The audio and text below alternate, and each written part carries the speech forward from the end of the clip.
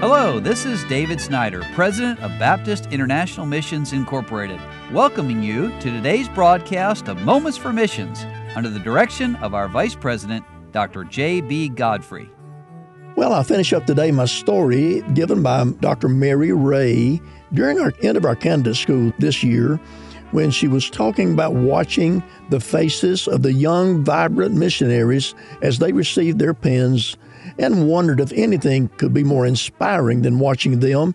And then, she says, I saw them on the back row, two elderly, gray-haired gentlemen who were watching intently, and I wondered what they were thinking. And then Mary began to tell us a story about Dr. Don Sisk and his wife, Virginia, who went to Japan way back in the 60s, and then also Dr. Les Frazier, who, while serving in the United States Air Force, developed a burden to go to Japan as a missionary.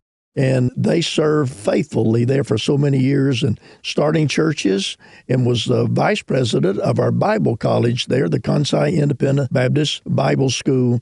And then let me start where I left off yesterday. There was a lady, Mrs. Okamoto, who attended a Bible study that Les taught. She was willing to come to the Bible study, but told Les she had no intention of destroying her idols. But after hearing the gospel for a number of weeks, she received Christ as their Savior.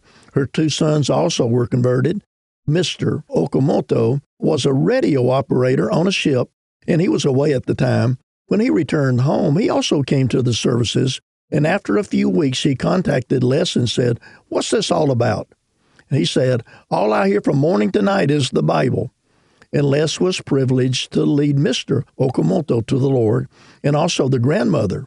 And it was a great joy to see that whole family burn their Buddhist altar and their Shinto God shelf and become faithful members of Midori Gaoka Baptist Church. Well, Midori Gaoka Baptist Church grew, bought land, put up its own building. It fulfilled the Great Commission by supporting missionaries and increased in its burden for missions. The church called a national pastor in 1985. Les was asked to serve as Far East Director in 1987 and served in that capacity until 2002, and then he became an international representative. He preached missions conferences, taught mission classes in Bible college, and encouraged young people to surrender to God's will for their lives. He retired from BIMI in 2012, but is still faithfully serving the Lord. Bonnie went to be with the Lord in 2022. That night, as I was watching the penning of the new young missionaries on the front row, I turned to gaze at the two gentlemen on the back row and thought, between the front row and the back row, there's a time span of 60 years. What a beautiful example of achieving the impossible because God can. In June of 2005, my husband James was invited to speak at the Kansai Independent Baptist Bible College graduation, and I was blessed to be able to accompany him. And by that time, the school was completely indigenous, led by Japanese nationals, supported by Japanese churches. My tears flowed freely as we heard the Japanese preachers give their testimonies.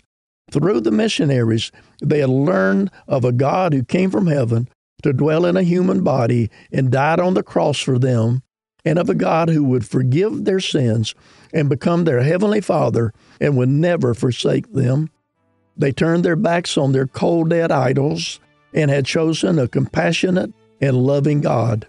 For them to accept Christ meant that they were denouncing their mothers' and fathers' religion and their ancestral worship of their grandparents who were in the grave. Well, we thank the Lord for every person who's been saved there in Japan. You've been listening to Moments for Missions. For further information, please write to BIMI, P.O. Box 9, Harrison, Tennessee 37341, or call us at 423-344-5050. Or you can visit us online at www.bimi.org. Until next time, may the Lord richly bless you.